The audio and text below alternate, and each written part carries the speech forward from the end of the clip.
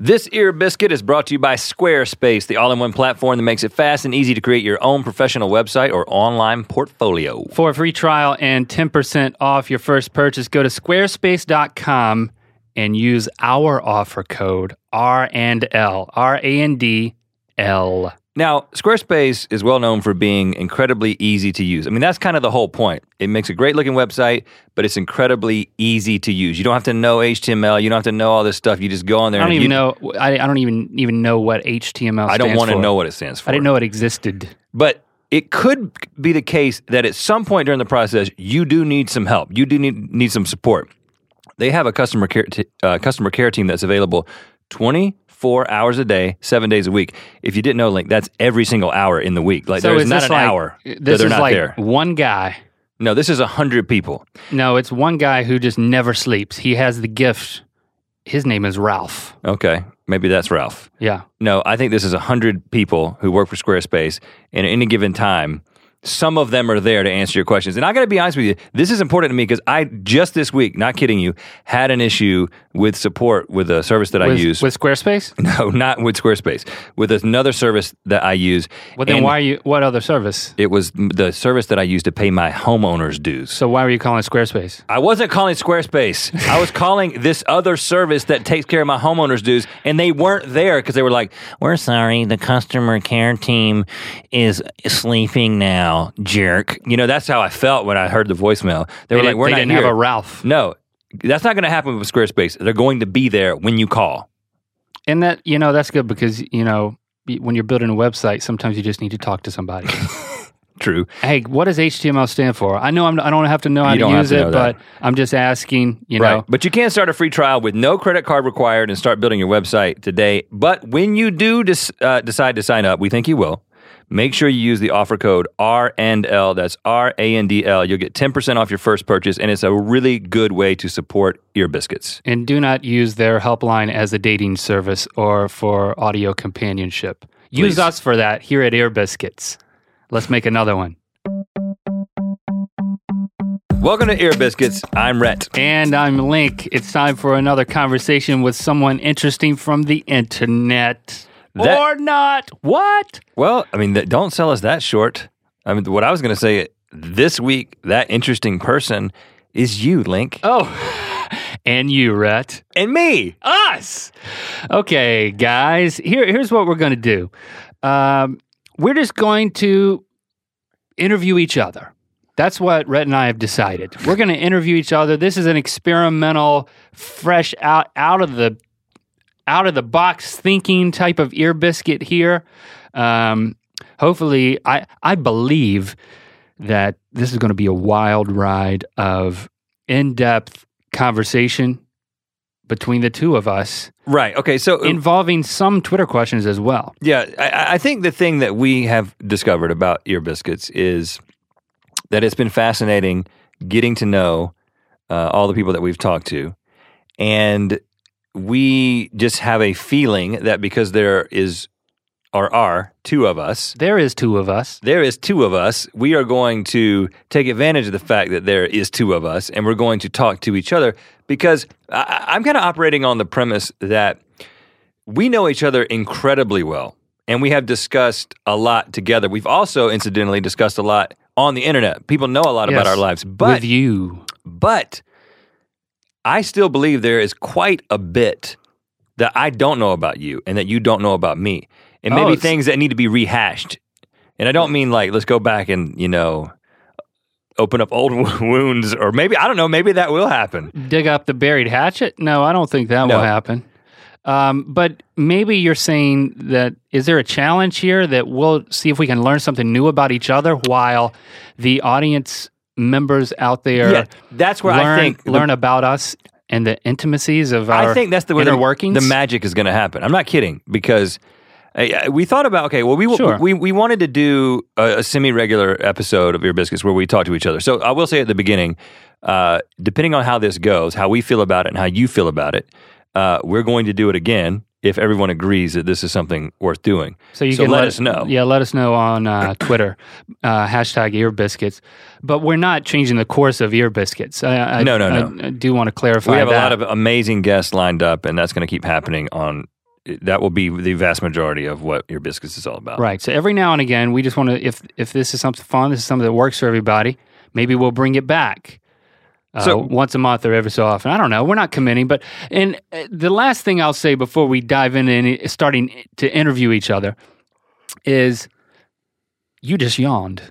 I'm just going to pull a Glozell. I'm calling you out. I'm already bored with you. What is up with that? Don't do that, man. It hasn't been that long of a day. I love my job. I love what I do. And it's a privilege to be able to just dream up things and do it, and to have you listen to us and enjoy hanging out with us. I mean, I'm sincerely thankful for that. One of my favorite parts of the job that I think is highlighted here in this exercise here is we get to try new things. It's, the analogy of just throwing stuff at the wall and seeing what sticks. And I think this is just another example of that. It's energizing from a creative standpoint to try new things and just to see what happens. I mean, that's the key to success and maintaining relevance in the world of entertainment anyway. I mean, for us to be as successful as they have been, and I feel like it's trying to keep your head above water and maintain relevance, and you just have to try new things and see what works. So that's exciting to me. It's energizing. The same thing. To get old. I'm not doing this to be successful, Link. I'm doing this because I care about you. Did it sound like I was saying doing it to be successful? I mean, no. I mean, people might think that, though. What I'm trying to say is that it's a creative endeavor to try new things and see what works. Trying to innovate. And I'm just saying that originally when we were like, well, let's do an Ear Biscuit where we just talk to each other. At first I was like, let's just shoot the breeze, let's just do it when we talk and see where the conversation goes. But then it hit us, it's like, no, the tone of this show is inquisitive, right? It isn't just two guys building on ridiculous ideas like we do every day on Good Mythical Morning.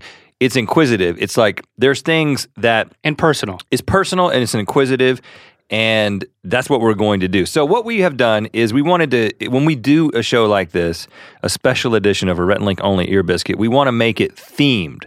So we decided that let's just talk about childhood. Okay, now we've done this thing where we talk about people's childhood and their career and all this stuff. Maybe we'll get to all those things with us, but we wanted to start with childhood. So we've come up with some questions for one another, but we also prompted our Twitter followers. Link did this and I did this earlier. We said, hey, do you have any questions for the other that you want us to ask one another? And so we have a collection of questions that we've come up with and a collection of questions that you have come up with, and we're just going to go back and forth and see where this goes. Yeah, us. We've never interviewed each other. I've asked you questions. Yeah, I've asked you. In life. I've been like, where you want to go for lunch? Yeah. Kind of questions. That you did that today.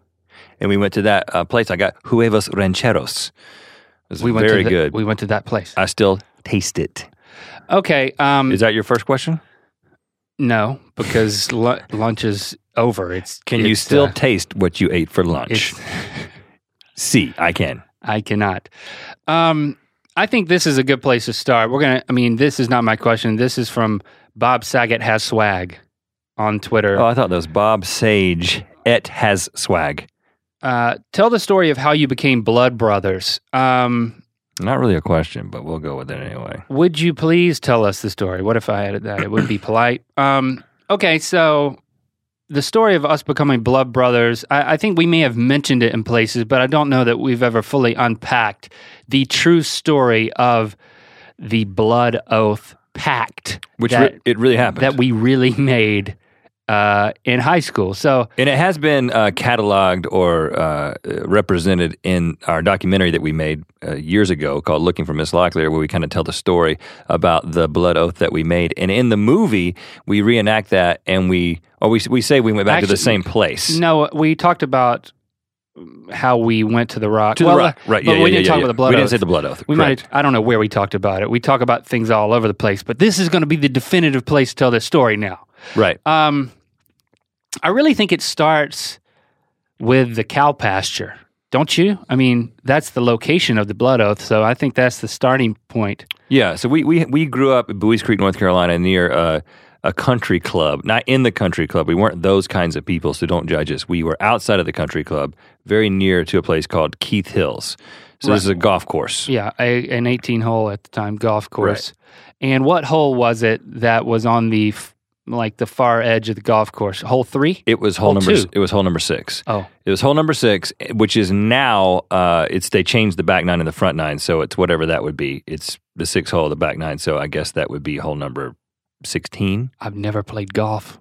I'm honored that you're asking me. Hole number 15. So you're like asking me math plus golf, and my mind is blown. It was hole number 6, and I'm just telling you this because it's the old number 6. And if you happen to live in the area, if you go down there, and it's a par 4 that goes up a hill, and then to the right there's a creek, and across the creek there is a cow pasture that was constantly filled with cattle, and this was more attractive to us.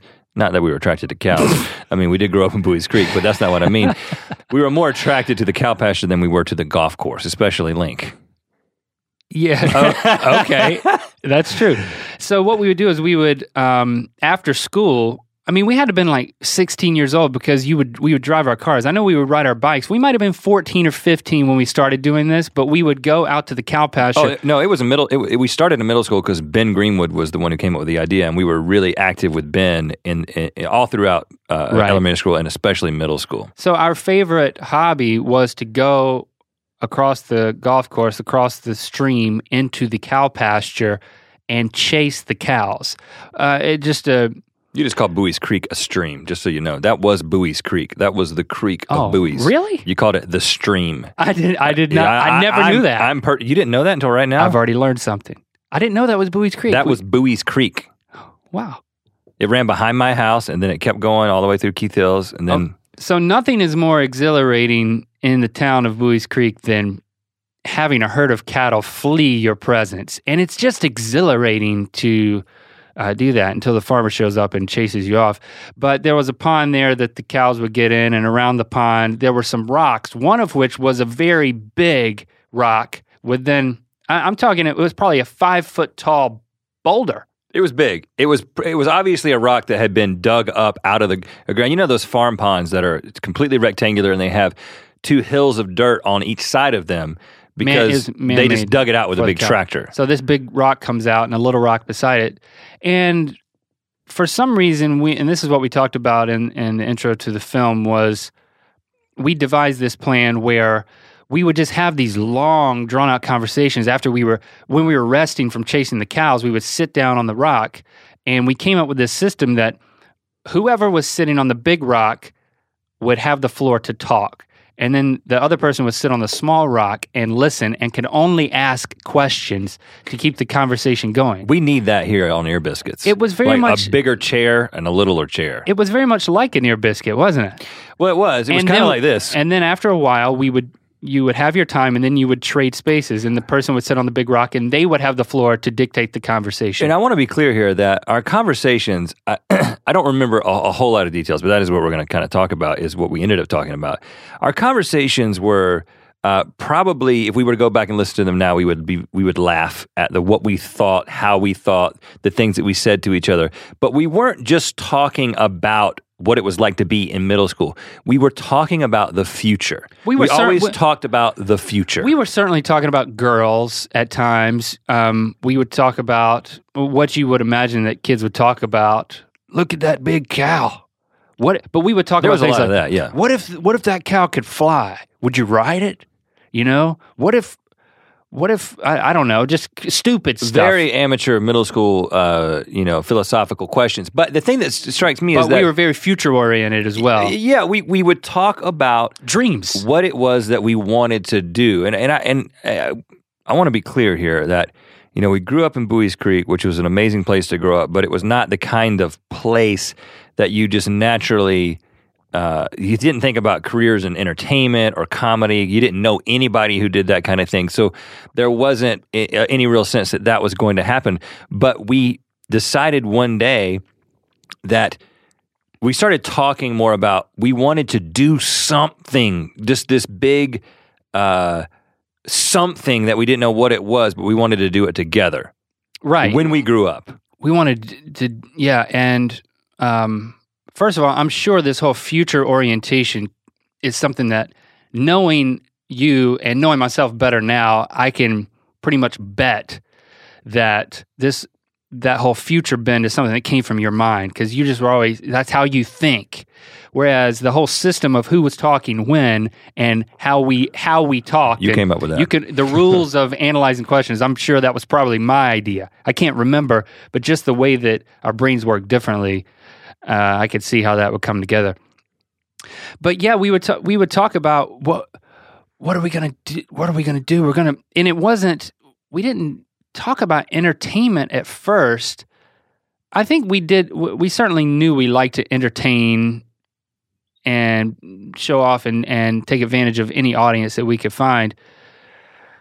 But we had the idea to do the blood oath without saying, okay, we're definitely going to be filmmakers. It was, let's make a blood oath that we're gonna be teammates in creating something. We're going to be like business partners in whatever we do. That like, yeah, we're friends now, but we have a sense that we're gonna like make something big. I don't know what it is, but we should probably write it down. And then, well, if you're going to write it down, we should probably cut ourselves and sign it in blood. I mean, and that's what we did. We took 2 sheets of paper out there. We wrote something that was, I mean, unfortunately, I'll go ahead and tell you, we don't have these sheets of paper anymore. As sad as that is. And in fact, Link is the one that would, I lose everything, or I used to lose everything. You lose things more now than I do now. But back in those days, you collected everything, right? But you don't have the paper, but I can attest to you that it did exist at one point. And we wrote something that was like, we're going to do something awesome, and we're going to do that something awesome together. Now let's cut ourselves. And do you remember how we cut ourselves? I think it was like a shard of glass that was like laying in. Yeah, it was like a sharp piece of glass in the dirt. Yeah. It was. This is not advised, by the way. And we cut our palms. Yeah, you should cut if you're going to do a blood oath, you should prick the end of your finger. Why? Yeah. Well, why cut your freaking palm? I've established that we were misguided, but and I kept that thing in my wallet for like 2.5 years. Yeah. And then I lost the whole wallet. That's the problem. Oh, that's what happened with you. I lost the whole wallet. Yeah. I just went home and probably set it down, and then my mom threw it away. But it meant a lot. It meant the idea. It meant a lot. The idea. I was definitely committed to the idea. Yeah. So that was the question from Bob. Bob Saget has swag. That's the story. So I guess from that point on, it wasn't necessarily something that we talked a lot about. But there was always this guiding principle that was, well, it's in blood.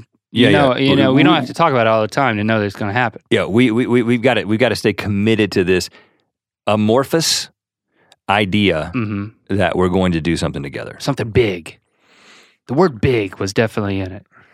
Now, are you going to ask me a question now? Yeah, you want to go first? I'm going to.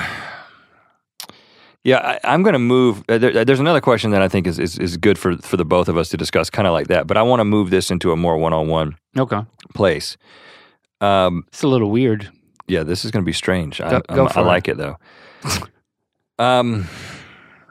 Now, when we first met, we met in first grade. I moved from I moved from California to North Carolina, and I met you at the time.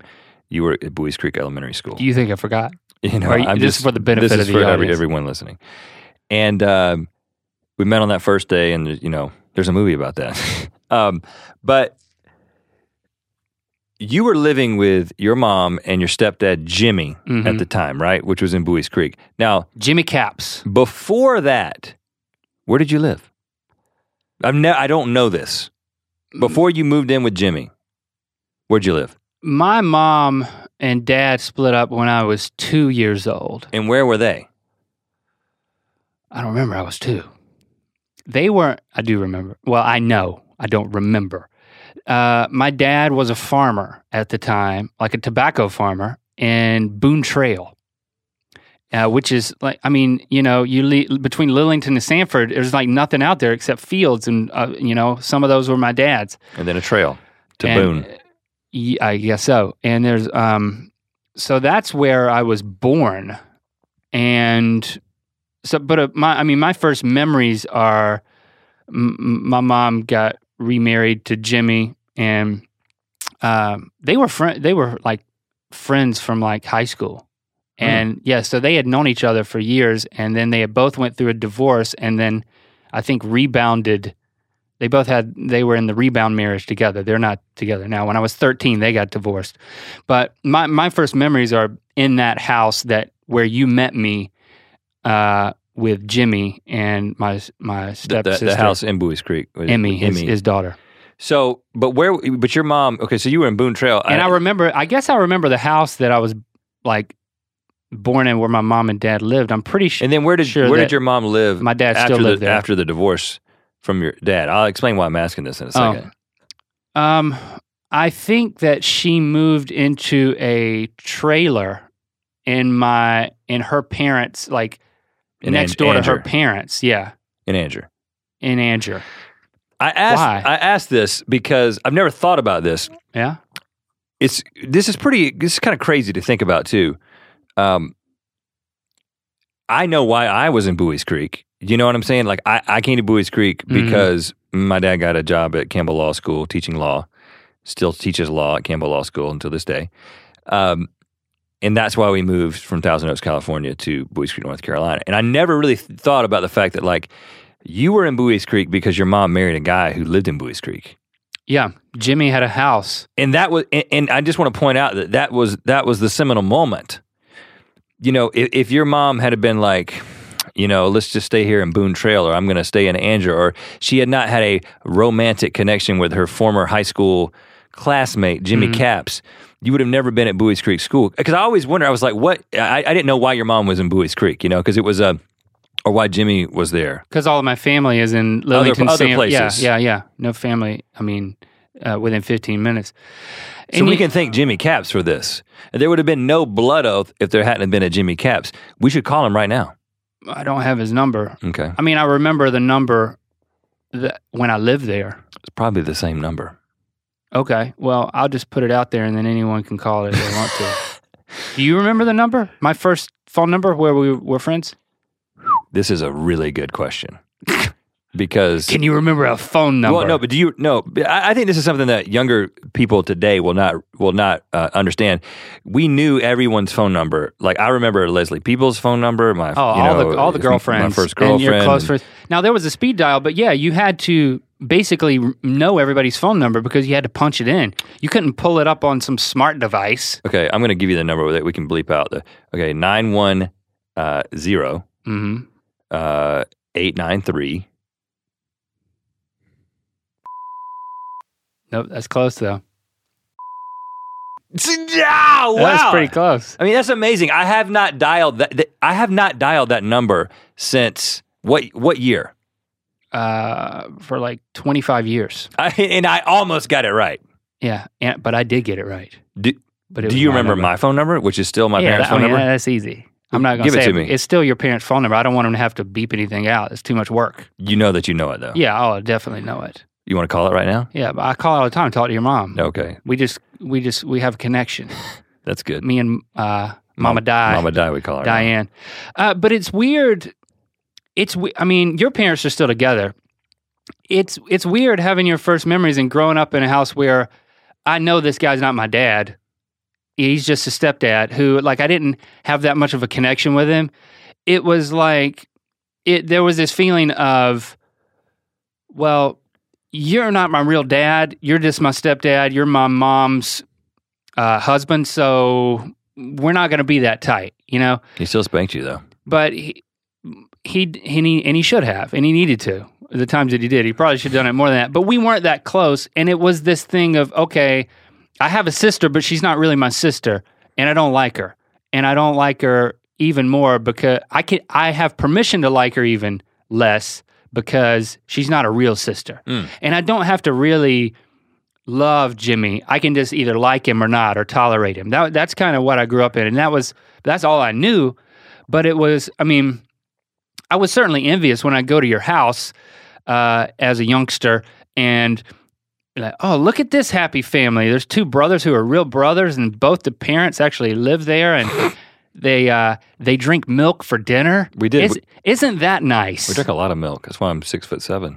And I remember thinking, wow, I'm going over to a house where there's like an intact family. Like there was a sense of pressure. You thought about that. Yeah, and I was like, I guess if the parents are still together, you drink milk for dinner. Well, and you know that never. And I hated milk. It never crossed my mind. I never thought like it. I never was like, I wonder. Kids don't think about this. I think kids nowadays think about this because they're more like in tune with what everyone's feeling because of the internet. But I definitely didn't think about that. I never thought that. I wonder how Link feels about this. Does the fact that I have a dad and mom who live together, how does this affect him? And I also did not ask probably the more important question, which was, how does the fact that he lives with a stepdad affect him? I mean, we didn't even talk. Well, you didn't even think about that. At really, 9 years old, you don't have these type of deep conversations. Matter of fact, you don't have them until you have an ear biscuit without a guest. Well, but the sad thing, and you know this, probably by the time when this ear biscuit comes out, my parents will not be in that house. That is sad because I have a lot of memories of being jealous of your family in that house. No, I wouldn't say. They're moving on. My parents bought a new house. I don't think that I was jealous. But and Jimmy wasn't a bad guy. Remember, he built that fort for me and really for us. Like, you were pretty much the only friend that came to my house. And we would walk out there. I went to a lot of people's houses. Not to make you feel bad. I went to your house more than anybody's, but I was addicted to spending the night at people's houses. I would meet a new kid at school. He would be there a week, and I would invite myself to spend the night with him. I don't understand why. I was just like, hey, dude, can I spend the night at your house? Can I look in your refrigerator and see what your family's like? I think it's a personality thing, but I also think it may be a sense of security. I was absolutely terrified to stay at anybody else's house. I mean, that one time that we had that sleepover at Adam Nicholson's house, and he showed us Texas Chainsaw Massacre. Yeah. And then afterward, we walked around in the dark in the woods in pitch black, and we're like in 5th grade. Yeah. Like, I was terrified, man. And then I opened his refrigerator, and it was like, wow, there's a lot of food all over the place in here. Yeah, the refrigerator was scary. My refrigerator fascinated at home by him. was very neat and very orderly, and that made me secure as I could be. But I guess I didn't have the security of comfort of to be able to leave home. But we had that fort. It was basically just, you remember, it was just 2 trees. I remember it. With 2 2x4s connecting between the 2 trees, like 8 feet in the air. It was probably like 5 feet in the air, but we just felt like it was really tall. Well, it was the kind of fort that you get up there, and then you sit there, and you're like, well, what do we do now? And then you get down out of the fort. Come back down. Right? Because but Jimmy made that. It was awesome to be up there for a few seconds. Okay, I should ask you a question at this point. Did you or do you resent your dad? Yes. No. Oh, no. Finish the question. Let me finish the question. Do you resent your dad for all the basketball drills he made you do? I really want to know how you feel about that today. I know we've talked about the fact that your dad was basically the impetus in both of us going to engineering instead of going to film school, which by the time we were graduating from high school, that was the application of the blood oath, was let's go to film school at UNC Asheville. Mm-hmm. And he was like, no, you need to do something sensible, Rhett. And I'm like, well, okay, I'll do that too. But he wanted you to be a basketball player in college, and he made you do all these drills. Like, how there was a span there when I couldn't. You were like, oh, don't come over to hang out until I've done my drills. So I'd have to wait 2 hours. Mm-hmm. How much you were being groomed to be a basketball star? Well, I for nothing. Do you hold that against your dad? For nothing? That's my question. Well, then that was a statement. For nothing? Question mark? You're not a basketball player. I was one heck of a basketball player at one point, though. And I could still beat you. Well, first, before you give you, at least characterize the amount of work that you put into it and how your dad was involved in it. Yeah, okay. So, I was tall. That's a well-known fact. I still am. I was athletic. That's disputed at this point. But I was very athletic, played all kinds of sports and was successful at them and loved them and was very competitive. Still am competitive. But I wanted to succeed. I mean, I had an older brother, 3 years older than me, 2 years older in age and 3 years in school, and we were very competitive. We played a lot of basketball. We were a very athletic family. My dad was very much into sports, and so we were too. So as soon as I was self-motivated. Up to a certain extent, I was very self-motivated. 8th grade, I wanted to be the basketball star. When we got to high school, all I could think about was getting onto the JV team. by the end of my freshman year, I'd been put on the varsity team to play in the state playoffs. And I was and I just thought, I mean, it had definitely been ingrained in me that, listen, like, you can be a basketball star, you can pay for your college this way. And you got to understand that, from a very young age, not only was I interested in basketball, but I was the ball boy, one of the ball boys for Campbell basketball. I remember how much I was into Campbell basketball. Yeah. Went to every single game. I was the ball boy along with my brother and Brooks Lee and Michael Juby. And I wanted that really bad. It was like really important. So when high school rolls around, and then it's just like, okay, now you've got to get good so that you can get recruited and play college basketball. My dad was not. He wasn't overbearing. It was. I mean, he has that kind of personality, and people see that. You go to a basketball game, and my dad's there. He's going to yell at the ref. He's going to yell at the coach. He's going to yell at me if I'm on the court. I don't know if something about my personality. It never hit me until later in life that, like, that should have been embarrassing. Like, to have your dad yell at you to do something differently from the stands in high school in front of everyone. Like, most people would be embarrassed by that, but I was just like, pull your pants up. I was like looking at him, and then Coach Gage would have to tell me, he was like, don't listen to your dad, listen to me. You know what I'm saying? And wow. I was just like, oh, okay. So but you didn't care. I didn't care. I wasn't embarrassed by it. And then he would be like, you need to do these drills. You need to do the 300 shot drill. So I would do things where I would shoot 300 shots a day. How long does it take to shoot 300 shots? I don't know. I had ball handling drills. And first of all, you got to understand, I was very naturally talented and I did a lot of work, but I didn't do nearly as much work as a guy who actually ends up being a great player does. But then he got Rhett, like the strength shoes. Yeah. So Rhett had in his front yard. He was basically at the end of a dead end street. Not really a cul-de-sac, but you had your dad put a basketball goal out there, and then so you would play on the street because it was the end of the street. But then I remember coming over there one day, and under the basketball goal there were 3 increasingly larger sized boxes made out of plywood. Oh yeah, and the painted burgundy, and the tallest one was like 4.5 feet tall. No, it was big enough for a white man like me to jump up onto from the ground. I was like, Rhett, what's this? And then he's like, well, it's my strength shoe boxes. And then you had these shoes. It's shoes that looked like the Starship Enterprise turned upside down. Yeah. It was a shoe, but then it had a platform built off of the toe of the balls of the feet. But just the toe. So that your heel was suspended in air and you were forced to only use the balls of your feet to run around. Yeah. Sounds like a torture device, right? Well, and it was supposed to increase your vertical. I couldn't jump, but I was tall, and it didn't really matter. It was supposed to increase your vertical leap and your quickness and all these things. My dad also had the big ball. You remember that?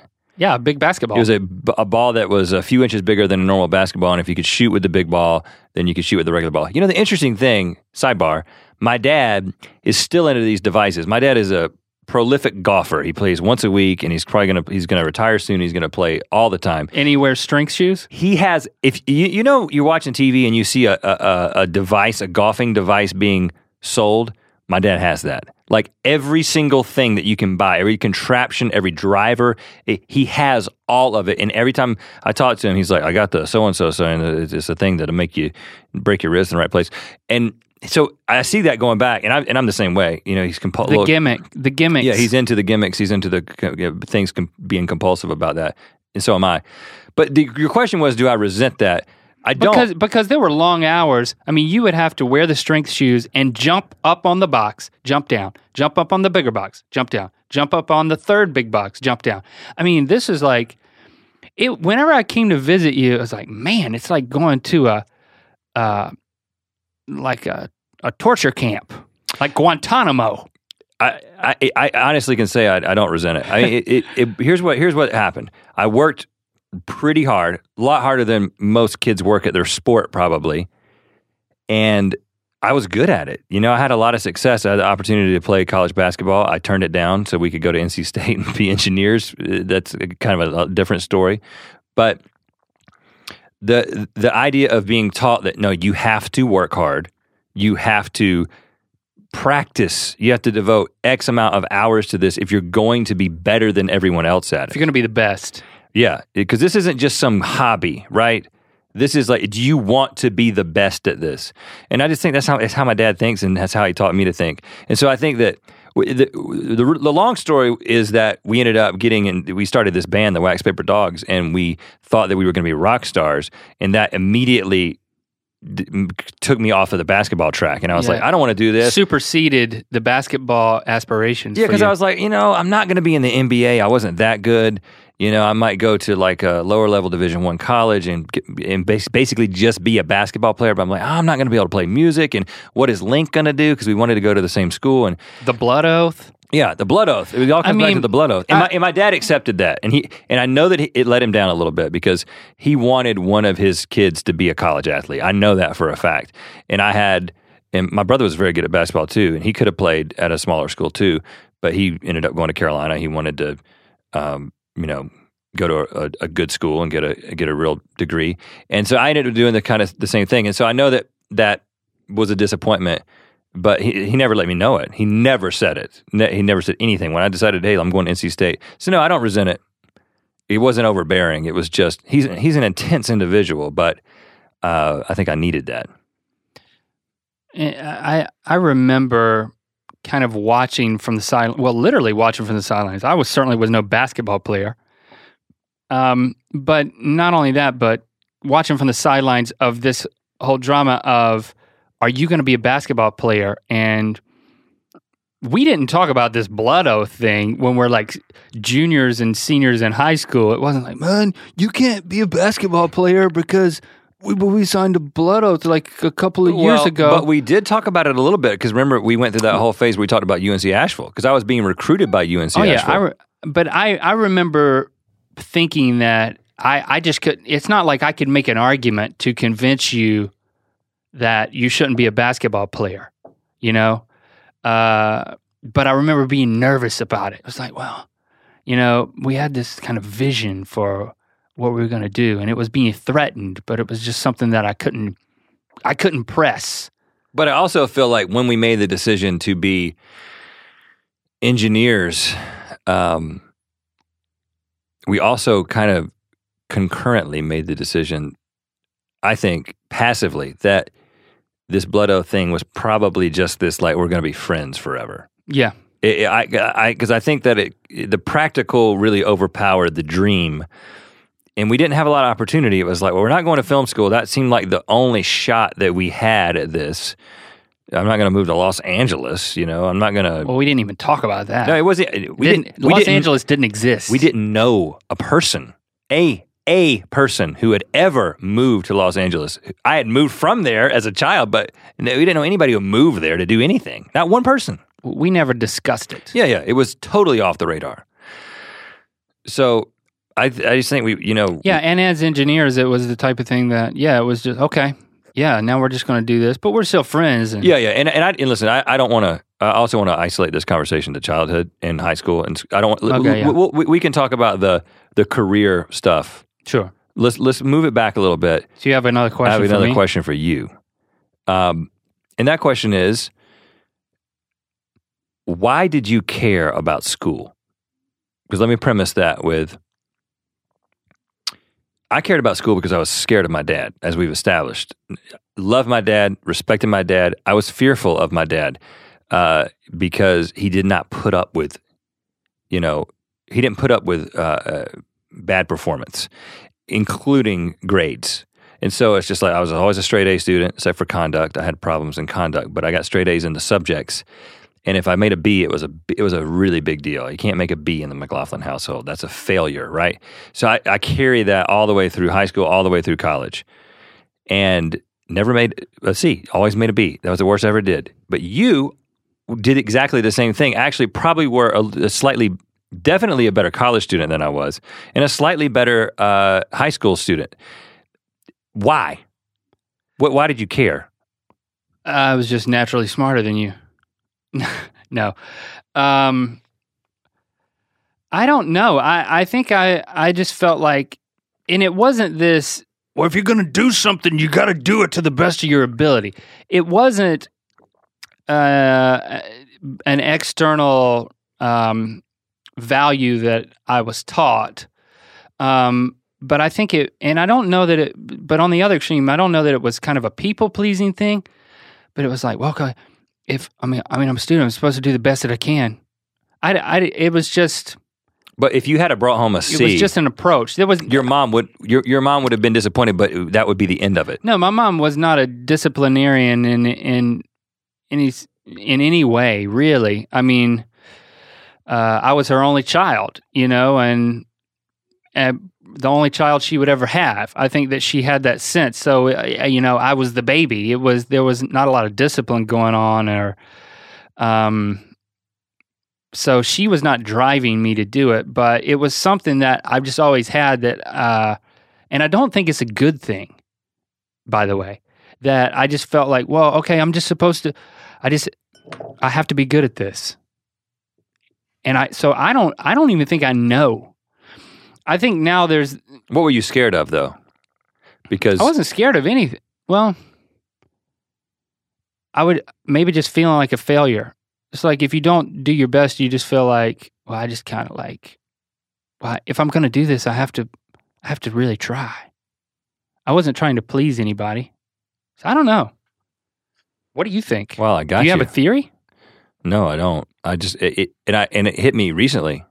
Because I know like I said, I know exactly why I never slacked off. Right. There was my parents, both my mom and my dad. They just instilled this fear. My mom used to say all the time, like even as we were going off to getting ready to go to college, she was like, "Now you've gotten by with straight A's in high school just because you're smart, but when you go to college, everybody's smart, and you're really gonna have to work." So I remember that first semester, me and you roomed together, and we just studied. Our freshman year, we just studied all the time. 4.0 freshman year. And at a certain point, you realized that you didn't care that much and it didn't matter to work less. Sophomore year. I never had that realization. Like you and Greg, our roommate, you'd be out playing video games and I would be studying for like 4 more hours because just a blind sense of obligation to, well, if you start it, you have to finish it and you have to do as good as you can. If you don't do the best that you can do, you're robbing yourself of something. Maybe my Nana kind of taught me that if you're going to mow grass, don't just make sure all the grass is cut. Make sure it's cut the best it can be cut, because I cut all her neighbors' yards. And that she said, don't half-ass anything. The only time I heard my Nana cuss as a kid was when she told me that. Don't half-ass the grass. Don't half-ass the grass is the only time I ever heard a cuss as a kid. Now she's just, she's foul-mouthed, a woman now. She doesn't care, and neither do I. But I don't know that she instilled that. I think it was, I don't know. It was just, if I can't do it, I have to do it, and I'm going to be a failure if I don't. Mm. Yeah, well, I did. Yeah, because it didn't hit me until by college. By college, it was I got to make the best grades because that links directly to getting a good job, and I've always been anxious about money. I don't think money was related to grades at a young age, though. I should give you another question. You should. Wasn't it weird watching horror movies with your mom? I know that as a kid, she would like put on Hellraiser and watch it with you, but yeah, she would. And you've kind of talked about it as, isn't this funny? And like you come from this like really conservative family, but in this particular area, and that was kind of the joke that your mom literally, when you were in middle school, watched Hellraiser with you. She would go and rent videos all the time, and then you'd watch horror movies with her. Yeah, and after that Texas Chainsaw Massacre, I wouldn't watch a horror movie until I graduated from college. I think the deal with my mom is that she took the Motion Picture Association's guidelines very, very, very literally. It said parental guidance. So she guided you in front of the television to watch it with her. Yeah, yeah. As long as she was there. It's like, Hellraiser's not PG, dude. No, it's R. It's restricted. It says parents strongly cautioned. It says, children not permitted without their parents. But that means you are permitted with your parents. What age were you when you saw Hellraiser with your mom? Middle school, man. And what was that experience like? Because, awesome. Because for me, that would have been the worst thing ever. I loved it then. I love it now. My mom is this. You know my mom. She's the sweetest lady. She is. First of all, she's the sweetest lady, but she's still very conservative, but she has this part of her which is dark side. No, she likes that kind of thing, and she called me. She texted me a couple of months ago whenever this movie was in the theater, and she was like, "I just watched Insidious 2 in a theater all by myself." So she's this not only meaning she didn't have a date, like your dad didn't go with her. Oh, my mom goes to movies by herself, but there was no one else in the theater. She was the only one, and then. And she said something like, "It was so scary, but I loved it." So, and I totally relate to that. She instilled that. When we invited all of our friends over here for my birthday to watch The Conjuring. Well, that's the point. You had to get together for your birthday, and that was the idea. It was to get a bunch of grown men together and to scare the crap out of them and watch them act like little children, and that's what they did. It was embarrassing. I was embarrassed for half of those guys. Now I was scared out of my mind, but I loved it. I don't know. It's just that we like thrills like that in my family, and my mom has just always been like that. Was it weird? No, it was awesome. Did it affect me negatively? I don't know. I still like horror movies, but I turned out okay. I went to my dad's. I had visitation every other weekend, and I remember he rented Lethal Weapon 2, which has a sex scene in it, and. I guess by the time the sex scene came on, and I was like in 3rd grade or something, and he didn't, it was like, he just let it roll. Regular speed. I watched a lot of sex scenes in fast forward. With your mom. A lot of really quick thrusting. Yeah, oh gosh, because that's horror movies. There's got to be the sex scene. Lethal Weapon 2, I mean, it's a great movie, but there's a sex scene that I wouldn't recommend for any of my kids or a 3rd grader. Yeah, my mom never let the sex scenes just live in their regular pace. That would have been wrong. But fast. You had to get through it. So she restricted me somewhat. Your performance expectations now in marriage are to be very quick about it. I brought a lot of weird perspectives into my marriage, having seen only fast forward sex my entire life. Wow. That's great. I was so embarrassed with that. I remember. We didn't discuss it. I didn't tell my mom. Now, speaking of guilty pleasures, like horror movies, I'm in the same boat, but I feel like you had a special passion for it. Gangster rap. Tell me about your obsession with gangster rap and how that came about. Now, one of our first videos on our YouTube channel was White Boys Visit Compton, which was a podcast. First, you'll see that it says Rhett Link Cast, and we released it on iTunes, and we started putting them on YouTube. That video, we give a little bit of this story, actually. I haven't seen it in so long I don't remember, but the start of my love for rap music was your brother Cole. Mm-hmm. Cole was... It was so cool to go to your house because not only did we get to hang out and we were friends, but a guy who was 4 years older? 3. 3 years older was there. It's like, okay, this guy's we're in 8th grade. He's a junior in high school, man. Yeah.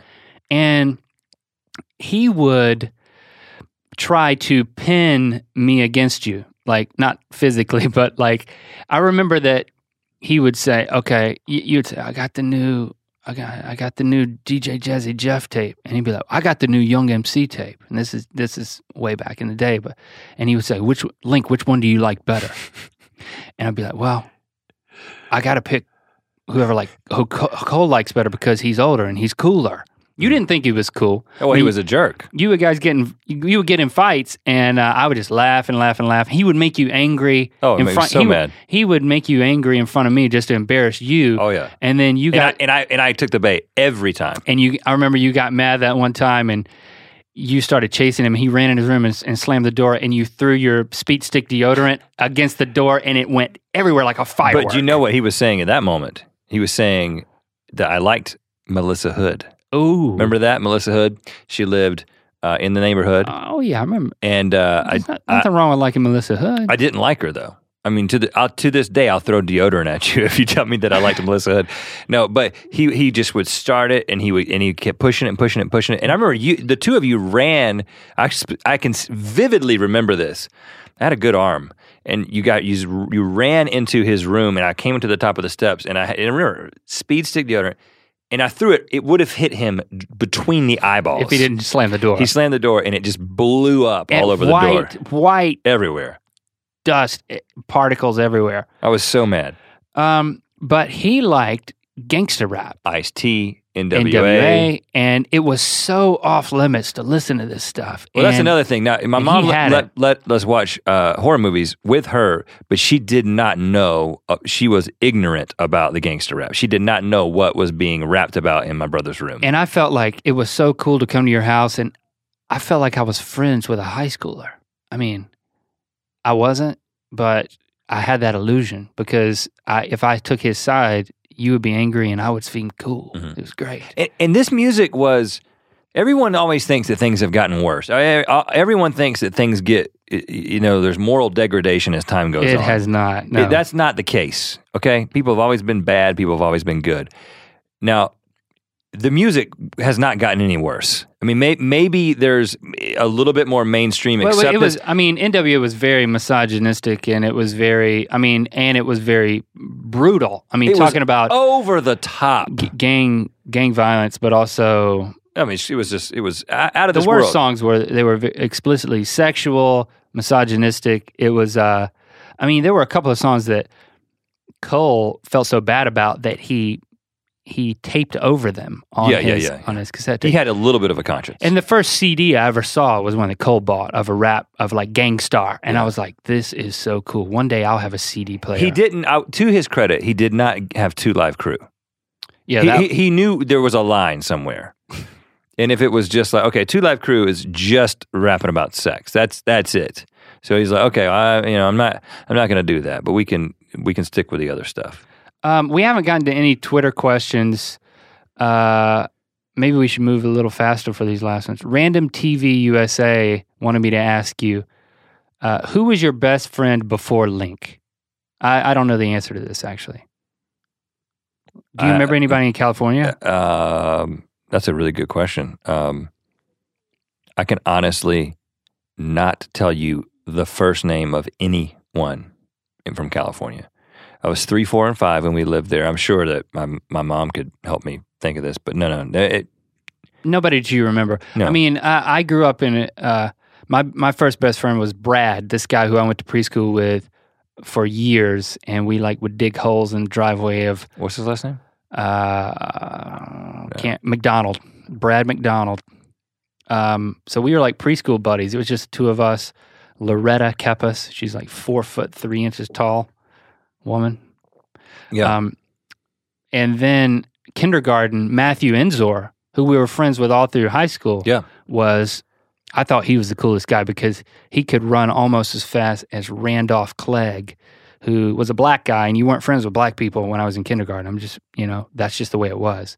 So Randolph was the fastest guy. I wanted him to be my best friend, but he was black. So Matthew, the fastest white guy, had to be my best friend. And I want to clarify because I think that there's a lot of people who don't come from the same area in the same time that we came from. And it was a time when... Yeah, save me if I've said anything offensive. I want to clarify that we come from a place where there was, systematic racism. And it was ugly. But it wasn't open. By the time it was 1983, 1984... no one was saying we didn't hear people say racist things directly to people. We didn't hear white people talk directly to black people in a racist way.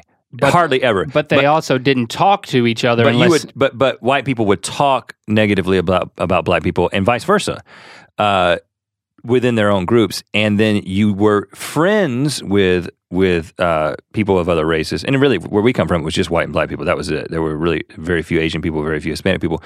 But you didn't hang out and you weren't real friends. You didn't go to each other's homes and that kind of thing. And it was just the way it was. And we didn't know any different. So I'm just clarifying that it wasn't like Thank you for rescuing me. Yeah, I was no more racist than anyone else at the time, but I was brought up in that. And So I felt like, okay, the coolest people are the people who can run the fastest, because in recess every day, we would have like student organized foot races. The fastest people were the coolest people. I was nowhere near the fastest, so I just wanted to be friends with the fastest person or the fastest white person, because that was my only option. Yeah, Matthew Enzor. And then it was first grade the next year when we met. So I had a couple of best friends. Now Matthew Enzor's best friend was J.R. I can't remember his last name right now. The blonde kid. So I knew that it was not reciprocated. I was not his best friend. He didn't give it back. I was very frustrated. And then when, we were, I don't know that we were immediately best friends. We were very close friends, but I don't know if you'd apply that label until that we were best friends. Were we really? I would say that we were as good of friends as I had at the time, all through elementary school. But I had these friends that, really first and second grade, it was kind of like, I had you and Tate Maddox and Michael Juby. Tate Maddox at the time, he was kind of a tool. He wore duck head shorts with his shirt tucked in. But nobody else did. But we thought that was super cool.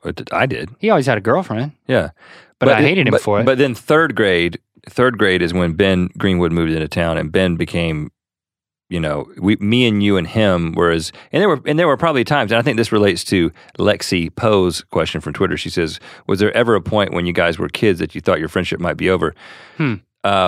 Like a fight, no. But in terms of, am I a second best friend now? Yes. Yeah. So two-part question. The first one, there was definitely a time in which I thought that Ben was my best friend. I'd say like fourth, fifth grade. We lived closer together. We spent more time together. The three of us were together almost all the time. But then there was also a year in their fourth grade and fifth grade, which we were in different classes. Right. So Ben was in my class, and I would go over and hang out with you guys at Ben's house or at your house, and you would report to me all the things you had done over the past 2 weeks when I wasn't hanging out with you. We found this weed that is hollow in the middle, and we've decided to smoke it, and we're calling it the Big George. Now, they did not put anything in it. It was just just an actual weed. It wasn't weed. It was a weed. Yeah, and you lit it on fire, and you simulated smoking it like a cigarette. You had no clue what you were doing. You didn't even know what marijuana was, certainly. It was horrible, though. But it was a weed, and you called it the Big George, and you would build lean-tos, and Ben had all these ideas. And I remember feeling threatened then that, they're best friends. I'm on the fringe. I live across town. You lived across town, and you were in a different class. But I never thought that a friendship... Not social class, like a different teacher. You were in a lower class. You lived in a smaller house. No. Different teacher. And I don't know how they do it in 8th grade, 6th, 7th, 8th grade these days, but the way we did it is you were in the same class all day. Well, no, it's for 6th grade. But starting 7th and 8th grade, we did have different classes, different teachers. At this point I'm just going to come back to the reality of the ear biscuit here. And at this point, I'm thinking... all of a sudden, I feel like I've lost myself in our past, and I have no clue how this feels to anyone listening. Like, I feel like, Rhett Link, come back to us. You're reminiscing about your past. But that's why it's experimental. This is why we tried it. Is this going? I have this no is clue why how we want to know how you feel about it, and if you want us to continue to do this kind of thing. But let me answer the second part of the question. Oh, okay. Was there a point when you were kids that you thought that your friendship might be over? I would say that there were times, and you've relayed this to me before, which I think is also a question that you might have for me about girls. I have a question for you about girls. I do, yeah. And that is that I was very obsessive about women, and would go from one girl to the next, fixated on a girl, whether she reciprocated or not. Yeah. So what's your question? Because I don't want to go too far. It's not really a question. I'm saying that there were times in which because of a girlfriend, I was so into a girl that I kind of forgot about you for a while. That certainly happened, but I didn't feel threatened as a best friend because it wasn't another friend. It was a girlfriend. That's a different thing. I kind of feel like I definitely had the question I wanted to ask you, why do you think you were so obsessive about girls? I almost don't want to ask it now because I feel like when we want to keep the podcast to a certain length, that I think there's some good stuff to unpack if we decide this is a good thing to do. We can we can do the girl stuff there, because there's a lot of girl stuff. Oh, a lot of really good girl stuff. I mean, sharing first girlfriend, sharing first kiss, like your obsession with girls and my fear of girls. That's what they call a teaser, Link. That's good. Let's make that another podcast. Not that we have to end it right now. I'm trying to see if I'm looking through these Twitter questions to see if there's another one. I feel like this is kind of part therapy, like couples therapy. Like, what's happening here? Maybe a little bit of that. Do you feel like you're getting an appreciation of our friendship? It's so easy to lose sight of how long we've been friends, because you just get into the grind of what are we going to accomplish, or what do we have to do this week or this month, or where are we going? I think I am gaining appreciation of it. Finally. I do think it is a little bit like, not that I didn't appreciate it, I think it is a little bit like counseling without a mediator. I do, unless you call the mythical beasts who are listening, the Ear Biscuiteers, the mediator, which is a weird way to think about them. Well, I sense their presence. But I think this is a good question to close with, and this is a question that we used as a teaser over and over again on Good Mythical Morning, season 3, I guess it was, when we would, on our question episodes, we would say, did you do this? Do you that? And have you ever punched each other in the face? And we never answered the question. Did somebody ask that? So DealBiz on Twitter, who's followed us for a while, says, have you ever punched each other in the face? # Throwback Thursday.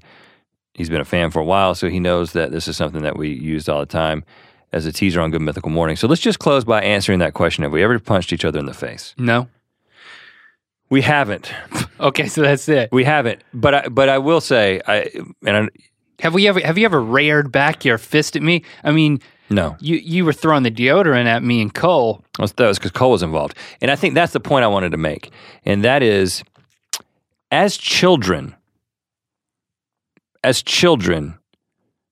I don't think we were ever close to being on the verge of a physical altercation with one another. And I think that, here's my theory, okay? Now, I have a theory. But I think that now, in current, our friendship is much deeper, much more complex, stronger than it was when we were 12 years old. But the nature of our friendship and the nature of our business, the nature of this being in this creative endeavor together, there are times when we get very mad at one another. And there are a couple of times when we've gotten really mad at each other. I'd say probably 10 times in the past 10 years where it's crossed my mind that we might be about to get into a fist fight. Like we might be that might happen. Like, really? Yeah, where we've been so mad at each other that it's crossed my mind that like it wouldn't be totally out of the question right now if one of us punched the other. But are you really thinking it wouldn't be out of the question if Link punched me at this moment? Is that really what you think? Yeah, because I feel like you get madder than I do. Right, I feel like you think I would never punch him, but sometimes I just don't know. He just might go loose cannon on me. Yeah. I'm like, he's a lot madder than I thought that he was right now. And what I'm going to say is that when you were a child, before you became a man, that never happened. Like you never had that in you. You never had this like, I might punch you right now. I'm so mad I'm going to punch you. You never had that. That was something that like began to emerge like after college, I think. As a kid, I remember getting so angry at certain things that my mom floated the idea that what if you got a pillow that when you got angry you would punch it? Like I remember that, and that was very unsatisfying. I think that was going into like dealing with puberty, but I do remember her making that suggestion. Hormones, hormones going crazy, puberty going nuts. No pun intended, but. I actually tried it. I went to my room and I punched my bed, and I don't remember it helping. But it didn't play out in our friendship. We didn't really fight. I don't think we argued. No, I mean, what was there to argue about? I mean, we got stuff to argue about every 30 minutes now because we're creating things, and there's you have creation requires opinions, and we're not always going to share the same perspective on things. Well, I think we've learned to accept that. Not that we couldn't do a better job of this, but in general, the creative process there. For us, there's a give and take, and there's a let's throw this idea back and forth. Sometimes throw it pretty hard back and forth until it shakes out into what it should be. Well, I also think that's another conversation, is the whole creative process, the fact that there is a lot of conflict involved in it that nobody sees. So now we've got 3 special episodes, if you count this one. Then we've got the girl episode, and then we've got the creative process. Unless this is a fail. Okay. I mean, I'm open to that. All right. I'm open to that. Maybe it was. But I think it was good for us. But if no one else hears this, I think it was good for us to have some perspective on our friendship. That this one's going out. Oh, you think? This one's going out. And are you going to tell them that we recorded a one earlier that never went out? Is that what you're implying? Because I think I just accidentally told them. Yeah. We already tried this and it didn't work. We tried this and it was a totally different format. We didn't like the way it turned out. Okay, there, we admitted it. Maybe it'll be on some secret channel at some point. Yeah, it'll be. One day we'll exploit it when we can make enough money off of it. Sell it for $5 from a website. And you'll be severely disappointed. Created by our sponsor of this episode, Squarespace.com. No, you didn't. Really?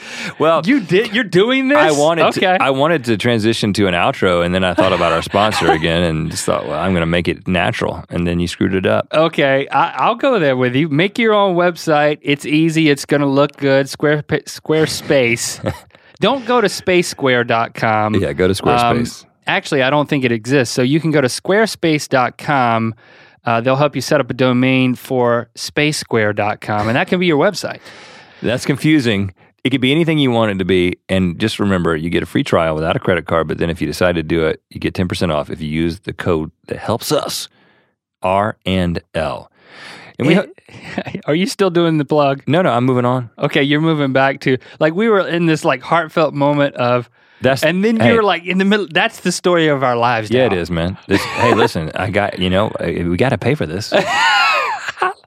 Wow. I mean, that is so pristinely where we are professionally and personally. It's just mashed. It's all mashed together. Listen, I would sponsor my face if I could. What? What does that mean? I could. I'm just kidding, man. Yeah, okay, I did sponsor my hair, though. If somebody would buy your face, you would. Yeah. I mean, I wouldn't tattoo it. This maybe like a shaving company or something.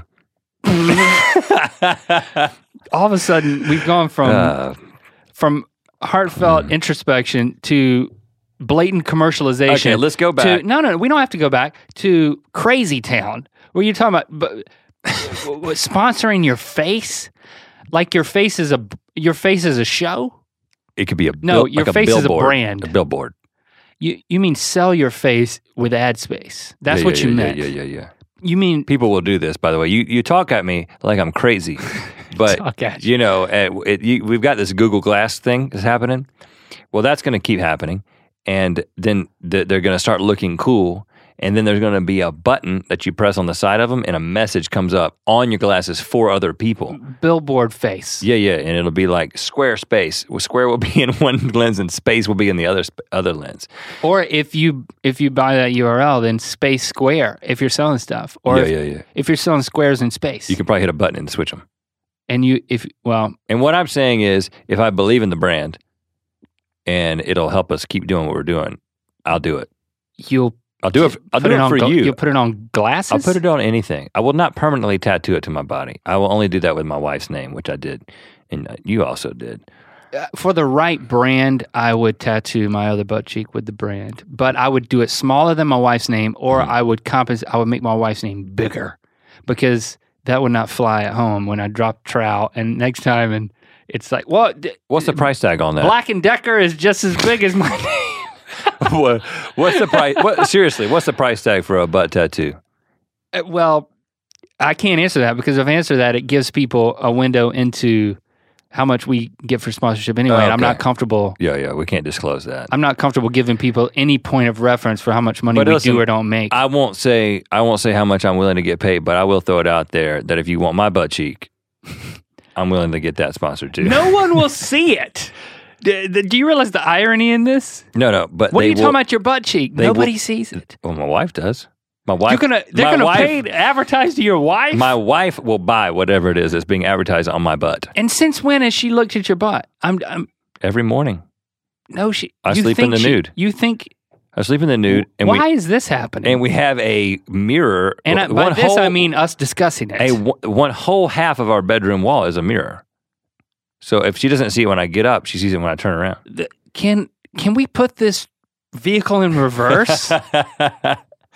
You asked about what it would take, what the effectiveness would be of me getting my butt tattooed with a sponsor. You mentioned Black & Decker. I don't know if they're available. I don't know why. I don't know why I mentioned Black & Decker because that would take. I would think two butt cheeks, right? Yeah, you put black on your cheek and I put & Decker on mine. Oh, you can just put Decker. We can hold the ampersand between us. Okay. What is this about tattooing on butt cheeks that is something that comes out of your psyche? Because we did it. Because you did it, yeah. I saw it actually yesterday. I don't see it often, but every once in a while I'm like, oh yeah, I do have a tattoo. It's of my wife's name and it's on my butt. That's cool.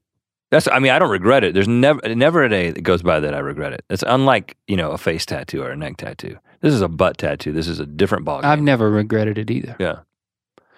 I would, I've never thought about adding to it either though. Or adding any type of tattoo. I thought about getting it underlined for Valentine's Day. No, you didn't. Oh, yeah, okay, because it's minimal investment. Yeah, it's just a line. What did you get me for Valentine's Day? I got you this line of ink. I underlined your name. So it's like every year, then there's an expectation that... Next year I put it in quotes. Oh, God. No, that's condescending. It's like, oh, Jesse. No, I mean, like my wife. I'm using Jesse. it like they use it on billboards and stuff that they don't understand. They use quotes for emphasis. I'm using it in that colloquial sense. No, I think that the expectation would be, okay, did you underline it again? Did you double underline it this year? I could keep underlining it. And then it could become like, all of a sudden it's on a pedestal. I could probably underline it for the rest of our marriage if the lines are small enough. Like, I think it should be like a pedestal. Yeah, it's just a little line that if we stay married long enough... This is the best idea I've had all week, by the way. If we stay married long enough, there's gonna be a pedestal going down my right leg that holds up your name on my butt cheek. Like, what is that tattoo? Well, it leads to my wife's name. On my butt cheek. Yeah. Or you could do like puffy letters. You could, it's like cursive. I don't think you could do that at this point without screwing it up. But I could put a drop shadow on it. This year I gave you a drop shadow. It's like, there's something to that. Because there's a creative challenge that resonates with me. Yeah. That every Valentine's Day, you did the underline, you can't make it italics. Once it's cursive. Once it's done, you can drop shadow it, you can quote it, you can underline it. I think we should end this. Put a balloon around it. I'm not going to say I don't trust Alex or Stevie in order to make the editorial decision, but I'm saying I think I want an easy letdown. I think we just took that tattoo as far as we could, and now we can just say that, again, I want to remind you of a couple of things. Number one, if you liked this, let us know. Number two, it helps us a lot when you go to iTunes and you rate our podcast, you leave a review. Have you ever seen those reviews where, not reviews, tattoos, you said review, where they like make a whole arm sleeve totally ink? Or like the guy for Rage Against the Machine, his whole left pec is ink, like solid ink. It's when they mess something up. They just make it total ink. Like, yeah. I could make everything on my right butt chink total ink, except for your chink. You said butt chink. Except for her name. So it would be like a dark room with a spotlight on her name is what it would be. Try that. See how that feels. It's going to take time because I'm going to do it by underlining her name. I'm going to circle her name every year. You squealed so much when that happened. I can't imagine you getting the whole butt cheek done.